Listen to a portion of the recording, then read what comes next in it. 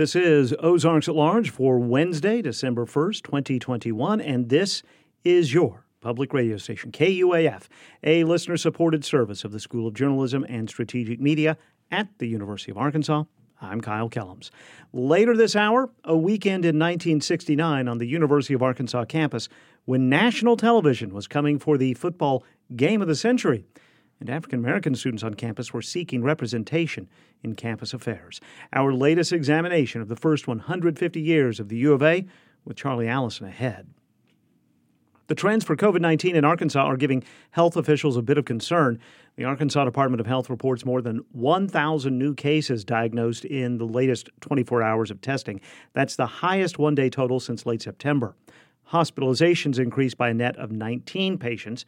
The rate of people in Arkansas hospitalized with the virus has increased by 18% in the past week.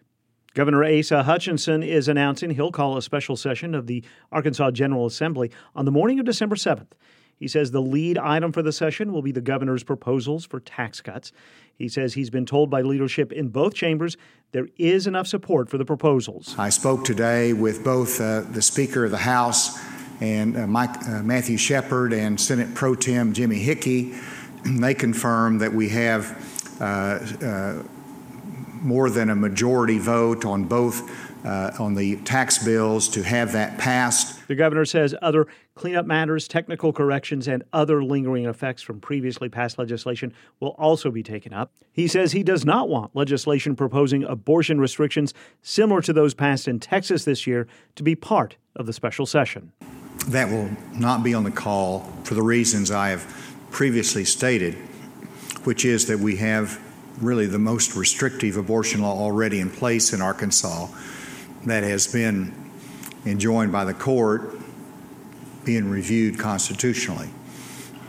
Secondly, there's a number of cases, including the Texas-style enforcement action and the Mississippi case pending before the United States Supreme Court, and any additional action should await guidance from the Supreme Court. The official call for the session will be made closer to the 7th. The University of Arkansas for Medical Sciences is launching 5 satellite training centers to improve digital health across the state. The new centers, part of the South Central Telehealth Resource Center at UAMS, include a location at the UAMS Northwest Campus in Fayetteville. According to a press release, the 5 centers will use evidence-based practices to train healthcare officials in the delivery of digital health services. Other locations opened yesterday are in Helena, West Helena, Lake Village, Pine Bluff, and at the University of Tennessee Health Science Center in Memphis. A groundbreaking is scheduled for this afternoon at 3 for the new Bentonville Animal Services and Adoption Center. This summer, the Bentonville City Council approved the more than $3.5 million project. The 7,100-square-foot facility will be at the corner of Southwest I and Southwest 41st. Construction could begin as early as January and be completed in 10 to 12 months. And there is an all-Arkansas battle tonight on Nolan Richardson Court in Bud Walton Arena as the 10th-ranked Razorback men host Central Arkansas. The Razorbacks enter the game 6-0.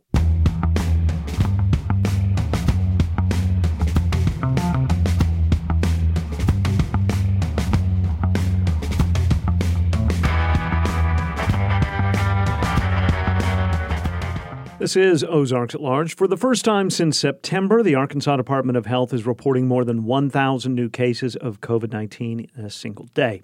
The ADH report Tuesday included 12 additional deaths and an increase in hospitalizations, again above 400. Governor Asa Hutchinson says the increases can be looked at 2 ways. If I'm the optimist, which I usually am, that could be an accumulation of some slow days over the holidays that we hit this high water mark on this day, and they might not be that high later in the week. If you're looking at it a little bit more perhaps realistically or based upon additional data, the fact that our positivity rate has creeped up to 9.1% raises a concern that the trend line for the positivity rate indicates that we are trending upward. The governor says vaccinations are increasing as well. He says of the nearly 13,000 shots given in the last 24-hour monitoring period, about 40% were first shots. He also points out that more than 72% of Arkansans 65 and older are fully vaccinated, another 12% of that vulnerable age group partially vaccinated. Dr. Jose Romero, Arkansas's Secretary of Health, says there is another age group he's concerned about. I want to point out that 30% of the new cases are occurring in the 5 to 18-year-old group, and we have vaccines for that group. So it's important that parents realize that this virus does affect children. It can have long-term consequences. Dr. Romero says while hospitalizations are ticking up, there is no bed space shortage crisis like there was this summer. But he warns against complacency, especially during cold winter months. Flu can burden our system. We expect a heavy flu season this year because we did not see flu last year, and we had a very attenuated course the year before that. So in the elderly and the adults, those individuals tend to go into the hospital during the winter. That will add a burden to this. And if I can be even more pessimistic, if we happen to have Omicron, that will certainly push us over the edge. So please get your vaccinations for COVID and for flu this year. He says if the numbers contained in yesterday's report continue, he's confident the state is entering another surge. And about that new variant that emerged in South Africa in November, Omicron, Governor Hutchinson says too little is known yet. He says he spoke with the White House yesterday and says governors are being kept informed. The governor says there is still a best practice for keeping the virus at bay. Get vaccinated. The governor and Dr. Romero made their comments yesterday at the weekly press briefing about COVID-19 at the state capitol.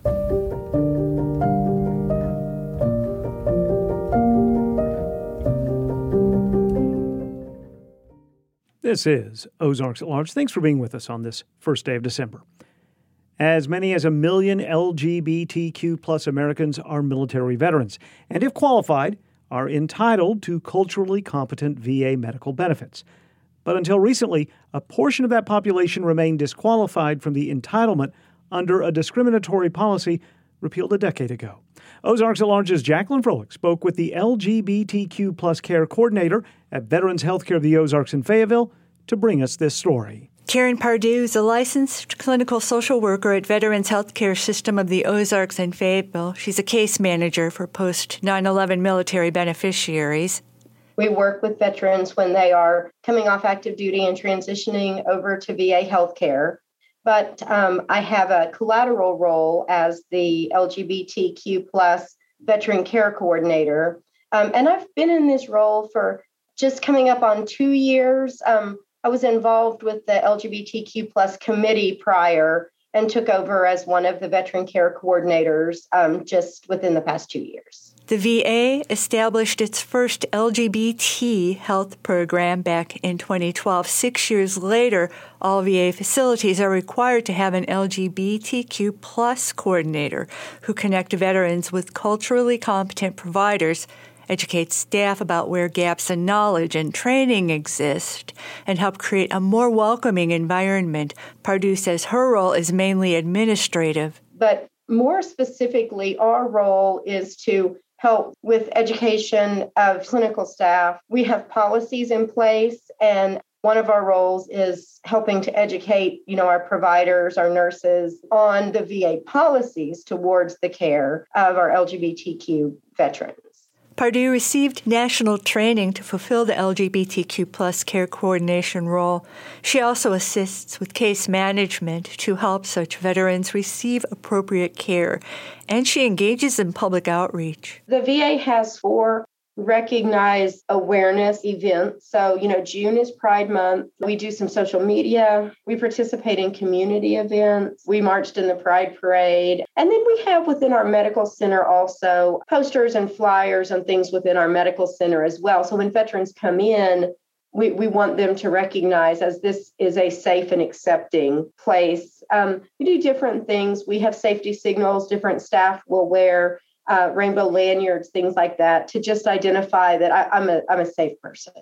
The Fayetteville VA counts nearly 56,000 enrollees, but doesn't track what percentage are LGBTQ+. According to spokesperson Wanda Scholl, such enrollees are qualified to receive gender-confirming hormone treatment, mental health services, STD counseling and treatment, and intimate partner violence reduction and treatment.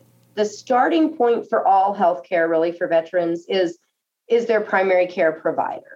And so they're going, because all care is clinically based. So, there's a full spectrum of services that VA can provide for all veterans, and then specifically for transgender veterans and lesbian, gay, and bisexual veterans. And so they're starting with their primary care team. For transgender veterans, the VA provides a centralized specialty clinic in Tucson, Arizona. So our primary care doctors, if a veteran comes to them and talks to them about, being transgender, feeling as if they're not in their authentic gender, the doctor can put in a consult to the transgender clinic. It's an e-consult. So we're not actually making veterans go to Tucson, but it's really good record review, consultation, recommendations, that kind of thing. The U.S. Department of Veterans Affairs this summer announced plans to lift an explicit exclusion on gender confirmation surgeries. The proposed federal regulation to allow surgeries to be conducted and covered will take time to formulate. I think they call it the rulemaking phase right now. It's a couple of years process is what we're being told out of the national office. So no, at this point, VA is not providing the gender affirming or confirming surgeries. They can provide pre and post surgical care if veterans are receiving surgery through maybe private insurance or in the community. We can provide some, like I said, some supportive pre and post surgical care, not the surgeries themselves at this time. The VA does provide comprehensive mental health care to all LGBTQ plus veterans.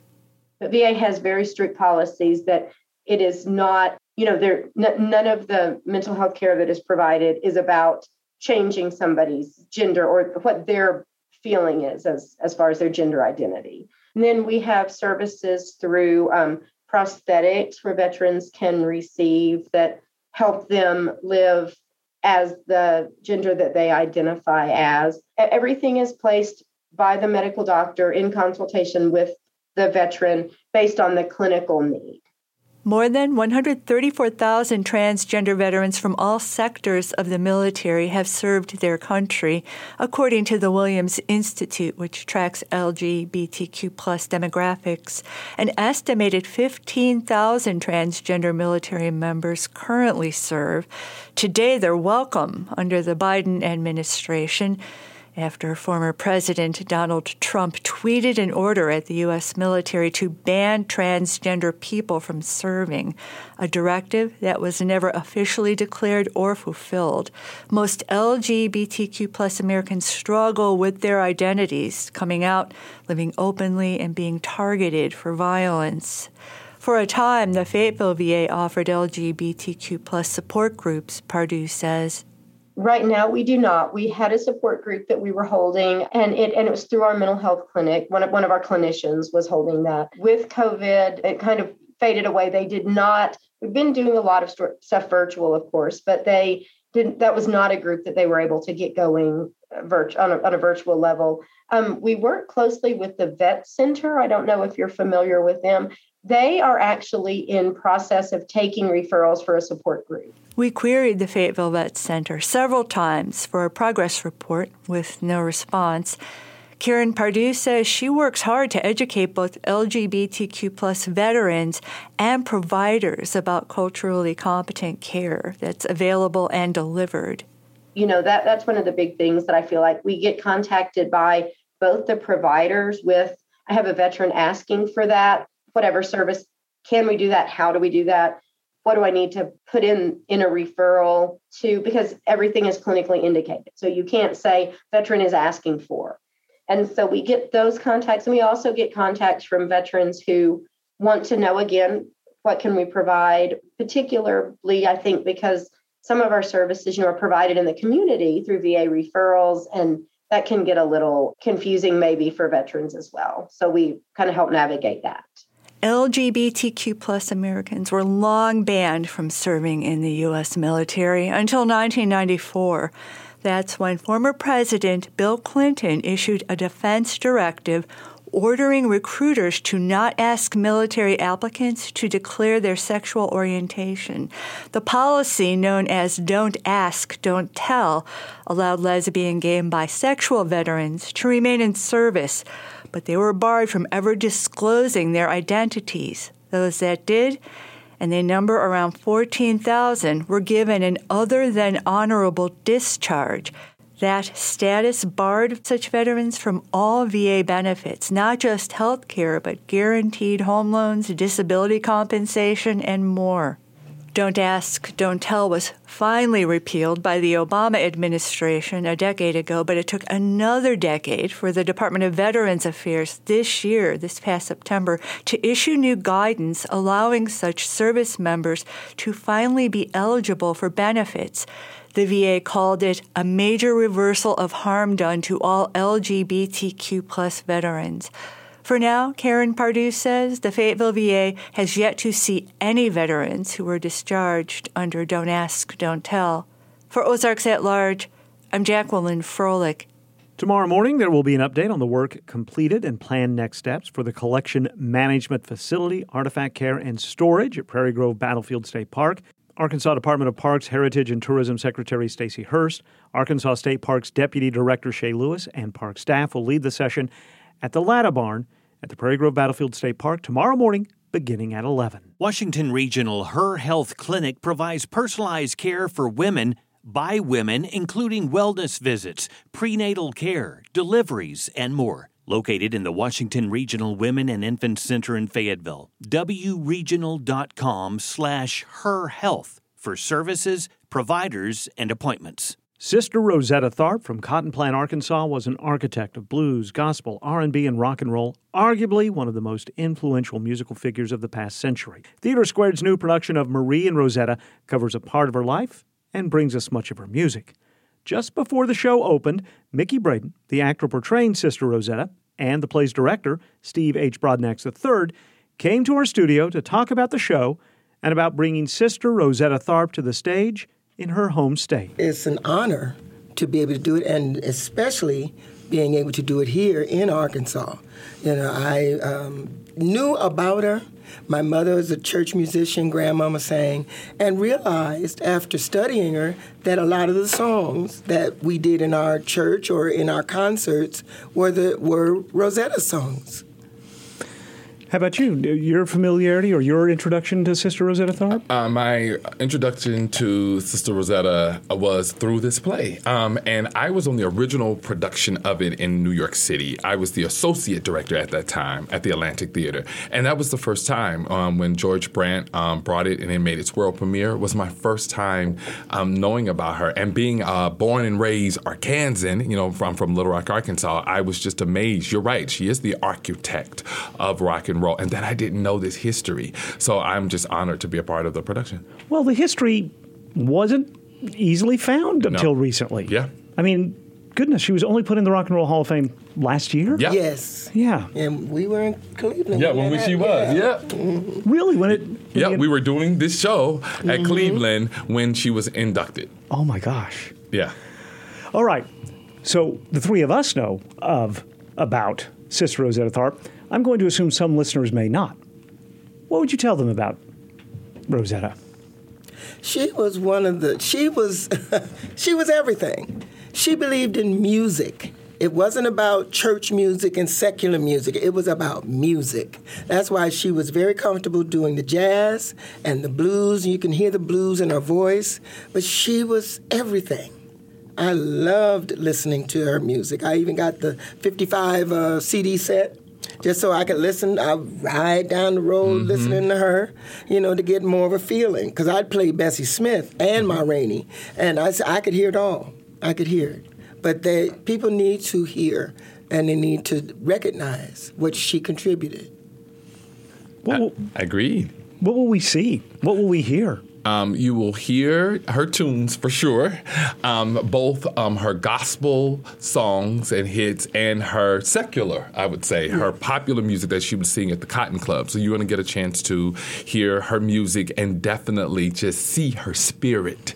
See, yesterday we joked, was our first preview, and afterwards it's definitely church. You're going to be able to come to church with Sister Rosetta Tharpe and Miss Marie Knight. Okay, I want to come back to the production. As you pointed out, the title of this production doesn't just have Rosetta's name in it. It Has Marie Knight. Yes. Who is she? She was a protege, would you say? Yeah. Of Sister Rosetta Tharpe. I'll let you talk more about it. I think Rosetta was at the time trying to get back into the gospel circuit. Mahalia Jackson had come in and just took over. And she heard Marie at one of the concerts, maybe even a tent show, I don't know which one it was, and just said, I have to have her sing with me. And that's how they met. And basically you hear about it while you're doing the play, because that's what it's about how Marie and Rosetta met and how they developed together. I just think it's so interesting as I hear you talk about it, about like contemporary groups like Mary Mary. Yeah. And they stand on the foundation of Sister Rosetta Tharpe and Marie, that there was this contemporary gospel, which was new and revolutionary at the time, and what Rosetta was doing with gospel music, like merging that contemporary instrumentation and sound and arrangement with good news. As I would say, the gospel was coined blues, which was something I learned from this show, that blues was the predecessor to birth gospel. And you may think it's the other way around, but no, blues birthed gospel. And the difference was Thomas Dorsey said that blues was a woman in pain singing about low down, but gospel was good news. So that's the difference between the two. You mentioned that she believed in music. She believed in the power of music and the good news. You think about her most well-known gospel songs. They are about something better. If you're not in a good place now, something better is coming. Mm-hmm. She was an eternal optimist, it seemed. Yeah, it does seem like that, yeah. Mm-hmm. So when you're preparing, we know Sister Rosetta Tharpe's music, those of us who are aware of her. If you read the book, Shout, Sister, Shout, you may know about her life. When you're going to bring her to life, decades later, what do you find out about her and what do you think about as you become her in front of us? Well, I didn't read all of Shout, Sister, Shout, but the author of the book, Gail Wald, she got in touch with me and sent me a copy, but I try to get into what was going on at the time. I look at what does it relate to me, because I've been put out of church for doing pop songs and putting gospel lyrics to them, regardless of the fact that it brought the kids together and they started learning things like Bible verses and everything. They could not deal with it. So I put my own experience of singing in the nightclub, singing in the church, directing the choirs. I pulled all that in it to make it real, to make it live, through me. And it's just wonderful to do it every night. And, of course, she faced criticism for her secular music and yes, she did. Ostracization and whatnot. Yes. And it doesn't make any sense, because music is music, and that's what she was trying to show. But they couldn't get to it. I was just thinking, I love that you say music because I think of one of the lines from the play. She says, all those notes are going to the same place. Some just getting there with a little bit more style. I love. Yes. What's it like to be with a show, different cities, different years, slightly different, perhaps, incarnations, to travel through geography and time with a show? I love it. I love being able to come back. And this is Mickey and I's third time doing the show together. Third, if you count fourth, if you count Cincinnati. So we've been with it for years now. Yes. And I love working with Miss Mickey and a foundation we get to lay and just keep building. Each time we come to it, it's not like we're like, been here, done that, let's just turn it on. No, we each, there's a new investigation that we both go into it. I've learned each time we do it. What's beautiful about this particular version, it is different from the one we did before. George Brandt, who wrote the book, he wrote an Arkansas version. So what you're seeing is tailored to Arkansas, because when we were together in Little Rock and Cleveland, when we were back in Cleveland, I sat with him, I remember in the room, and I said, hey, I'm from Little Rock. And he was like, yeah. I was like, I would love to bring her home. And he said, I would love that. I was like, yeah, I'm gonna see if we can bring her home. And it happened years later. The author reached out to me today and was just so happy that she's back home. But he tailored and rewrote some of the script to take place in Arkansas. So you have a very tailored script for her. here. Don't give anything away you don't want to, but could you give us an example of what might be slightly different or altered or tailored to an Arkansas version? The locations are different. Here, it is a revival tent in Cotton Plant, Arkansas. So that's the location is different. Yes. Is this invigorating, this role, this production for you? Oh, yes, it is. There's so many messages in this show that you cannot help but rise up. You know, after going through the pandemic and everything, and then you hear all these positive words that Rosetta's saying, and you can't help but just go out there and dun-da-da-da, you know, you're Superwoman. It is wonderful. She was also very charismatic. If you see the videos that exist, there's one where she's at a train station, Top of the Pops or some British show. And she has, and I don't mean this in any bad way, she has some swagger. Oh, yes, she did. Some performance, some style. Yes, and that's Mickey. I think. See, Mickey. Mickey. People don't know. She's has albums. She's done toured the world. I mean, Mickey is a consummate musician, and she is Rosetta Tharpe to me. You know what I mean? In the contemporary sense, she has lived Sister Rosetta Tharpe. So it's beautiful to be able to see and be a part of. So I'm interested. This story is about two very talented people from different generations. Yes. I think you're from different generations based on the first movies you saw. Have you thought about that? I mean, you've had this relationship through 4 long time. Yeah. Yeah, I just respect Miss Mickey so much and what she brings to the table. Her voice is one of the best I've ever heard. Her acting, her just person. You talking about swag. Miss Mickey got swag. And so I just love working with her. And since we've met, I don't see anybody else who could do it better than Miss Mickey, Sister Rosetta Tharpe. So it's been an awesome that she says yes every time I call. I'm going, would you do this? Oh, you directed it? Yeah, I'll be there. I'm like, would you do this with me? And so she said yes every time. You know, when he was the associate director, when the director went out of town, we had so much fun rehearsing. And then when he called and asked if I would do it in Little Rock, I said, "Oh, you're directing? Okay, I'll be there. Yeah. You know, I'm packing now." Yeah. What is it about his direction or partnership or collaboration that makes it so much fun and so much desirable? It's fun. He's just fun. You know, we find he's got different titles for different parts of the show, and it makes sense. And he allows us to try things, you know, to see where it comes from our point of view. And that is something I hate to say that a lot of directors don't do. You know, it's like you move here, you turn this way, and you do this way, and you use this inflection. No. He allows you to be. It seems like that would be the wrong way to do something that's especially about music, especially about Sister Rosetta Tharpe's music, which pulled from so many different places. I just think as a director, I think my job is service. I'm a little different. I believe it's service to the play and service to the artist. So one of my favorite directors, I never got a chance to meet him, was Lord Richard, who directed all of August Wilson's plays. And he said, all things being equal, the playwright knows the most because they wrote it and created it. But all things being equal, the director knows the most because he, she, or they get to the piece and it's through their vision. But all things being equal, the artist knows the most because they live it. And so I stand by that. I just really give grace and homage to artists, and I believe people before plays. So, and allowing them to use their instrument, like music, right? You a pianist, the score or whatever is the same, but depending upon the person who plays it, that's the instrument that it comes out of. As a vocalist, as a musician. So I just really allow. I think that's where the magic and the spirit is within the people and allowing them to embody the material. Is it easy for people to stay seated and still during this show? No.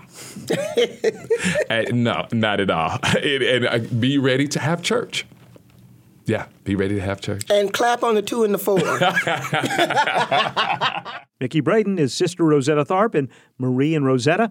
We also heard the director of the play, Steve H. Broadnax III. Marie and Rosetta is playing through December 12th at Theater Squared. More at theater2.org.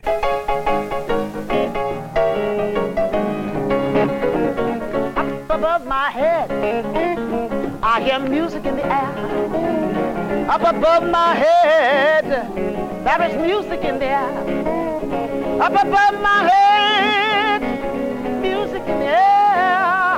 And I really do believe joy somewhere. All in my room, music everywhere. All in my home, music in the air. Up above my head, that is music in the air. Well, I really do believe joy somewhere. Up above my head. This is Ozarks at Large. If you ask an Arkansas Razorback football fan what the most momentous football weekend on the University of Arkansas campus in history was, the likely answer is a late 1969 weekend when Texas came to town for a matchup between the top two ranked teams, a game that was broadcast on national television when such broadcasts were limited to just one or two per weekend. And it was a big weekend for football indeed. But much bigger matters were unfolding as Charlie Allison, the executive editor with University Relations at the University of Arkansas, points out in his latest dispatch about the first 150 years of the University of Arkansas. In the summer of 1971, Gene McKissick told his mother that he was going to run for president of the university's Associated Student Government during the next school year. His parents were apprehensive about the idea.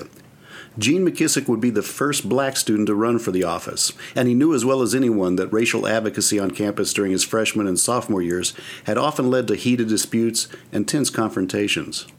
In recalling those years, he told my colleague, Delaney Bartlett, about the disparities in how black students were treated by administrators and by fellow white students, saying, quote, "We were not perceived or accepted as full-fledged students on the same basis as white students."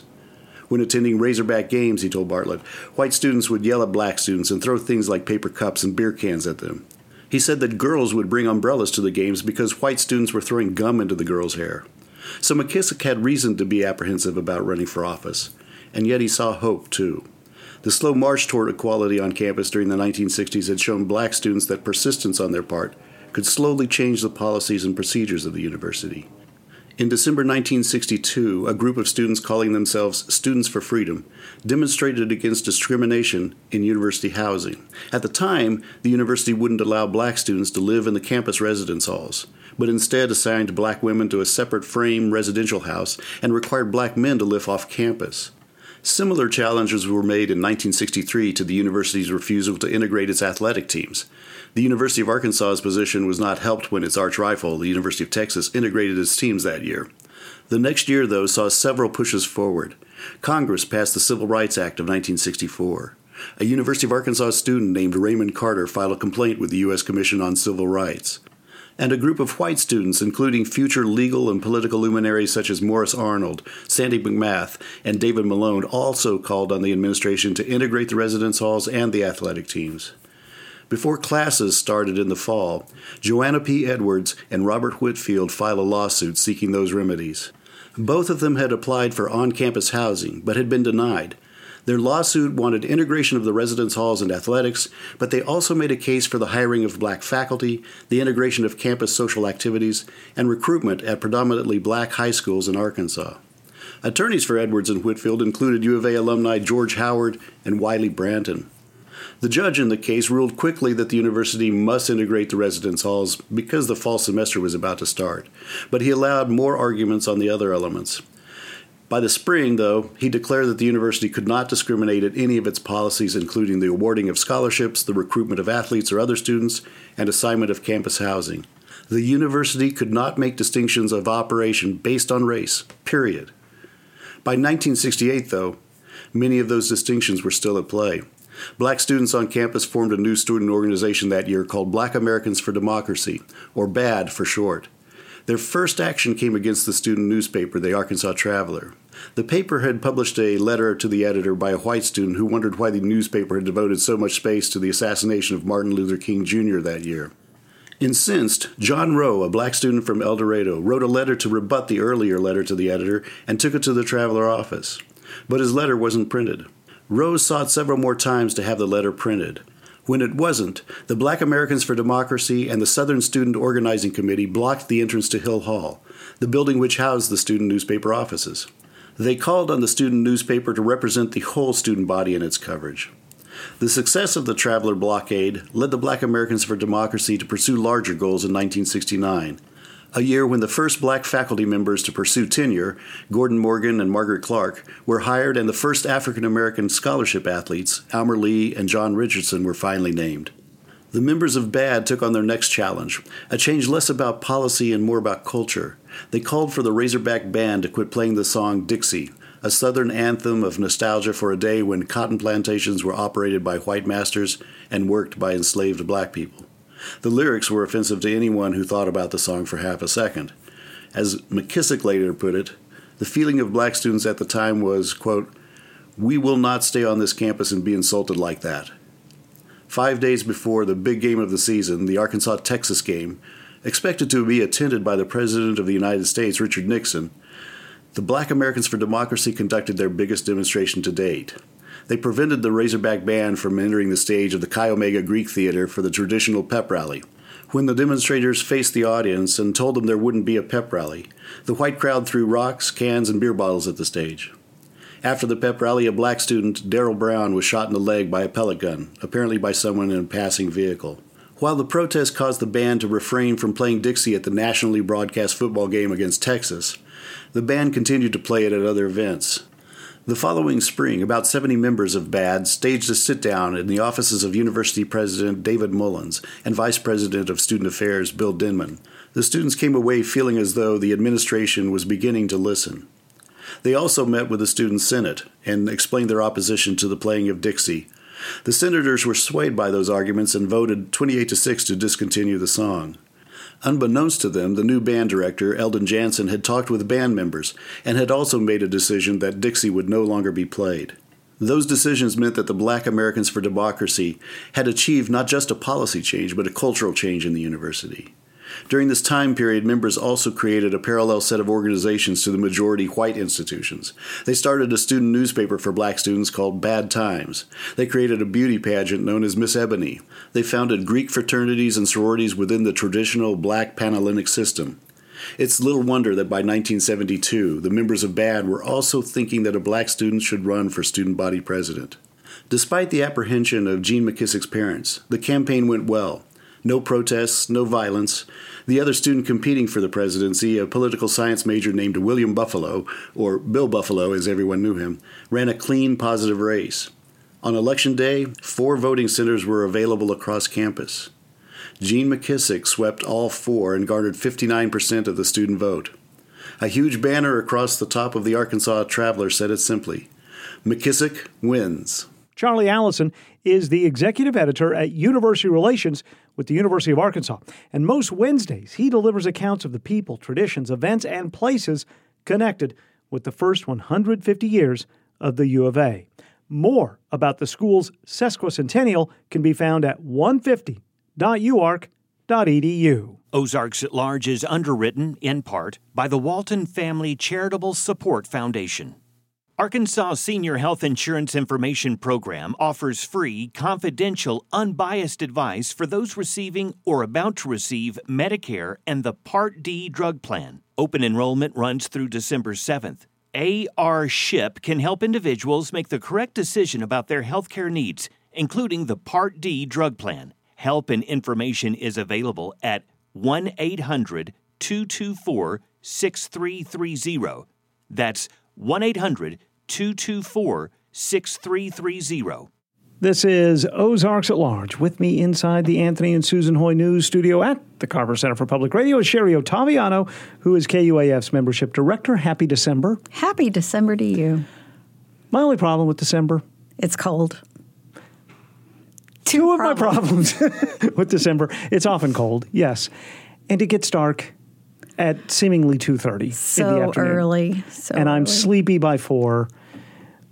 I'm not wishing my life away, but I really do like, once we get to December 22nd, the days start incrementally getting lighter at the end of the day. Exactly. I'm sleepy on my way home at night. Well, let's wake someone up because they're about to become the KUAF winner for November. That's right. I'm so happy and grateful to be able to tell Megan Wedgeworth from Bella Vista, Arkansas, congratulations.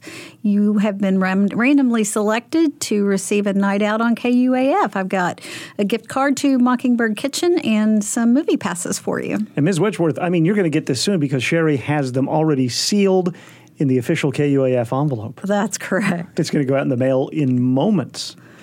Now, next week is the KUAF Winter Fundraiser. Yes, it's our Season of Giving fundraiser. Yes. It runs from December 6th through December 10th, so we will be live on air raising the funds that are necessary to keep programming on the air. Now, I think you and Lee Wood, our general manager, and Timothy Dennis have been working on a project that comes in CD form. Can we tell people about this yet, or is this still a secret? I think we can tell people. I'm not sure, but well, you're about to be. I'm about to spill the beans. This year, for your gift of $20 a month or $240, we will be sending you, if you would like, a 2021 holiday CD. It is a collection of live holiday performances that were done during Ozarks at Large, and I'm really excited about it. I got to go back and listen to all kinds of Christmas music, and I'm so happy to be featuring these local artists, and there's even a special entry on there. 'Twas the Night Before Christmas. I won't spoil the surprise, but... we want people to give so they get it, yes. That's exactly right. All right. Well, we'll tell you more details about how you can get this one-of-a-kind holiday CD for a limited time beginning next week. That's correct. And if you give next week or you're already a sustaining member, maybe we'll say your name on January 6th when we do the December winner. That's correct. We will randomly select another winner of a night out on KUAF. Sherry Ottaviano, Membership Director at KUAF, thank you. Thank you. It's a pleasure.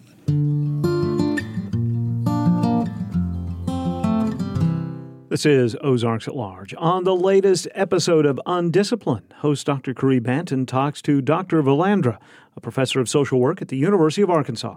Valandra's research focuses on intergenerational trauma and resiliency, especially within Black families. One example of reliving that trauma can be watching movies about slavery. So Caree asks if there are productive ways to cope with that kind of tragic history. I think that it's very understandable that some Black people want to kind of distance themselves from the tragic history of enslavement, Jim Crow, Black codes, and other forms of structural, economic, and social, cultural, educational victimization. In fact, who the hell wouldn't want to if they had an opportunity to do otherwise? I want people to read it, Dr. V. So here's the deal. It's very pervasive, and you have to pace yourself. Yeah. That's the issue, I think, that's really, really important. Because psychologically, physically, emotionally, people are dealing with a hell of a lot. Mm-hmm. And they have to keep breathing. They have to keep making a way. They have to keep thriving. They have to keep excelling despite. So one of the ways to deal with it is to avoid it. Distance yourself from it. Deny it. It's human nature. In fact, it can be protective in helping people to disassociate themselves. Now, there is a cost, right? Because when you weigh the costs, you can't always avoid or distance or dismiss. So, for example, one of the things that we talk about in social work and like in looking at issues, let's just say, slave movies, for example. It might be very triggering to go to a theater full of people and watch some traumatic thing that has happened to your ancestors, right? But if there's a possibility of watching it through streaming in your own home, right?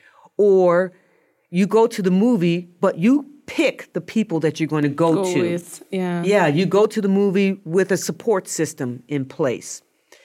All of these kinds of things are ways of coping with, so that you don't distance yourself from it, but you engage in it in a much more healthy and therapeutic and supportive and compassionate way. Like when we went to go see Black Panther. Yes, exactly, Black Panther. That's the whole group pulled up, dressed up. Yes, exactly. Yeah, and I remember when I went to see Beloved when it came out. You remember that? Ooh, yes, I do. Because I went with a couple of friends, and that movie was hard to watch. And I was so glad. And it was just by accident that I had invited a couple of my friends to go with me, but I was glad that it was only them. I had nightmares for a long time. I slept with the lights on. Oh, wow. 12 Years a Slave. I went to see that with my mom and two other friends on purpose. And right after the movie, we went back to the house and we had a discussion. Right. Yes. I mean, those are the kinds of things that you have to do when you are looking at, tragic movies, because they aren't, even though they are fictionalized, they are based in truths. Yeah. And they're based in centuries and centuries and centuries of oppression. And they might trigger people. something. And they are triggering. And so I think that it's just really, really important to give people time and space to avoid, to deny, to dismiss, but then also to re-engage. And then there are just ways in which you can re-engage that are supportive. They help create psychological and psychic space so that you can journey into that trauma in a way that can be healing and be a part of recovery and not re-traumatization. Yeah. Yes. I remember the first time I watched Roots. Mm-hmm. There you go. Oh, that's my another God. one. Mm-hmm. I had to take some time off. Yes. Yes. Mm-hmm. Yes. I was upset. Yes. Right.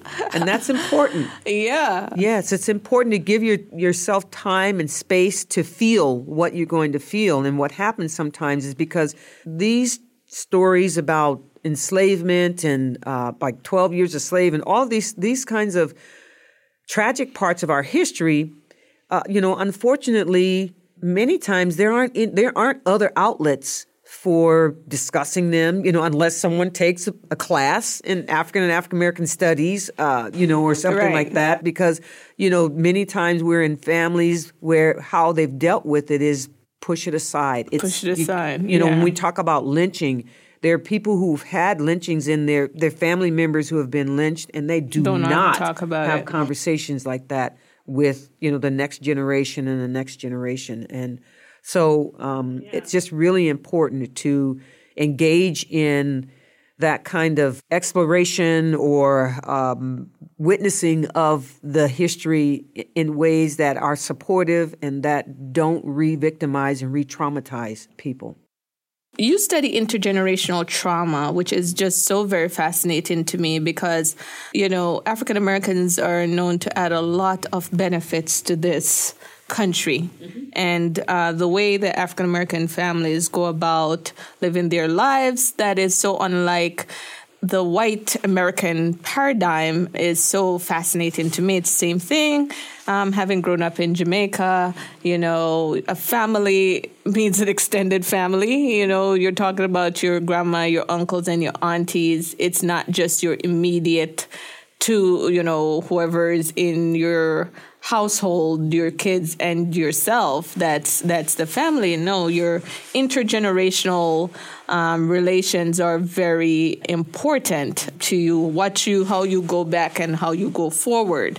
So you studied that kind of intergenerational trauma. Can you tell us what is that and what led you to such a study, and how did you go about studying it in an undisciplined way, and what you have found?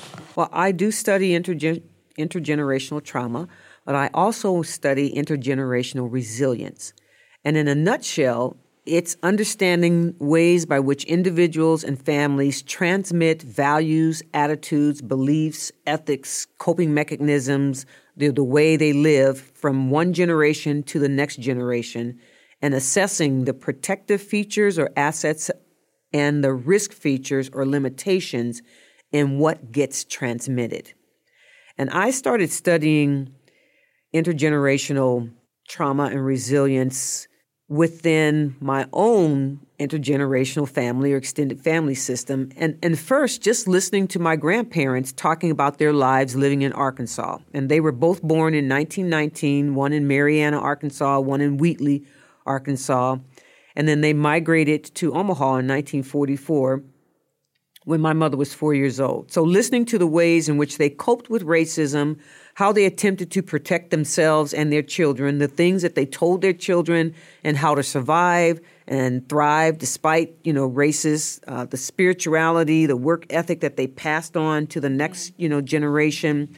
In looking at the ways that they talked about things, there were some stories and some methods that they transmitted that I felt were helpful and protective. So I call those, protective, proactive ways of helping their family, the next generation, survive and thrive. But there were also some things that they transmitted, for example, remaining silent about interpersonal violence and victim blaming within the family system as a way of coping that I would describe as maladaptive. And so those were things that were also transmitted. So, for example, if you see, your father beating your mother or your, brother beating a sister or something, you don't say anything about it. Yeah. You pray to God. In fact, just pray to God and encourage God, and pray to God and that'll help. Well, no, that didn't work so well. So those were some of the things that I was like, so they use spirituality to mask some of the intergenerational maladaptive strategies. Yes, and that got passed on generation to generation to generation. And I'm telling you that it's also one of the things that led me into looking at domestic violence, sexual assault. What you're willing to put up with from a man. That's right. Girl, he'll change. Yeah, exactly. Yeah, or what did you do wrong? Yeah. Right? What did you do wrong that resulted in, him to hit you. Hit you again. Mm-hmm. No, that just was not working. So those are the maladaptive things that can be transmitted as generationally. Well. Generationally. Yeah. Another one that I think that is also and this one is tricky because it is when you look at the larger system, the larger system of white supremacy and racism, and particularly the way Black men are victims. What also gets transmitted and got transmitted in my family is that you have to protect Black men at all costs. Don't call the police. That's right. And that means even if it means sacrificing the victim, sacrificing a child, sacrificing the woman, sacrificing a child who has been physically or sexually abused by a Black man, you have to do that because of racism. And we get socialized generationally to do that. And it is problematic. Absolutely. It is very, very problematic. Black power is for Black men. Yeah. Right? That's right. Exactly. Black power is for Black men. And then you get called a race traitor. There's an expectation. You're running behind these white feminists, betraying the Black man. Yes. Yeah. And all of that impacts the research that I do when I look at African Americans and domestic violence and sexual assault. Right. That's that intergenerational message that gets. And you see it happening over and over and over, and we have to do something about that. We have to find ways of supporting Black men, but also holding them accountable. Undisciplined is produced by Ozarks at Large's Matthew Moore. It's a collaboration between KUAF and the University of Arkansas Department of African and African American Studies. You can hear the rest of this conversation and every episode of Undisciplined wherever you get your podcasts. Support for KUAF comes from the Walmart Museum on the Square in downtown Bentonville, featuring visits from Santa December 8th, 14th, and 16th from 5 to 8 p.m. WalmartMuseum.com for more information. This is 91.3 KUAF, Fayetteville, Fort Smith, Bentonville, and Tallahena, Oklahoma. Today's program was produced by Timothy Dennis. Contributors today included Jacqueline Froelich, Charlie Allison, Dr. Caree Banton, and Undisciplined Podcast is produced by Ozarks at Large's Matthew Moore. Our appreciation to Sherry Ottaviano, KUAF's membership director, for stopping by the Anthony and Susan Hoy News Studio today. And thank you for spending time with us today. Let's do it again tomorrow at noon and 7 p.m. on KUAF 91.3 or by podcast, available for free through all major podcast distributors. From the Carver Center for Public Radio, I'm Kyle Kellums.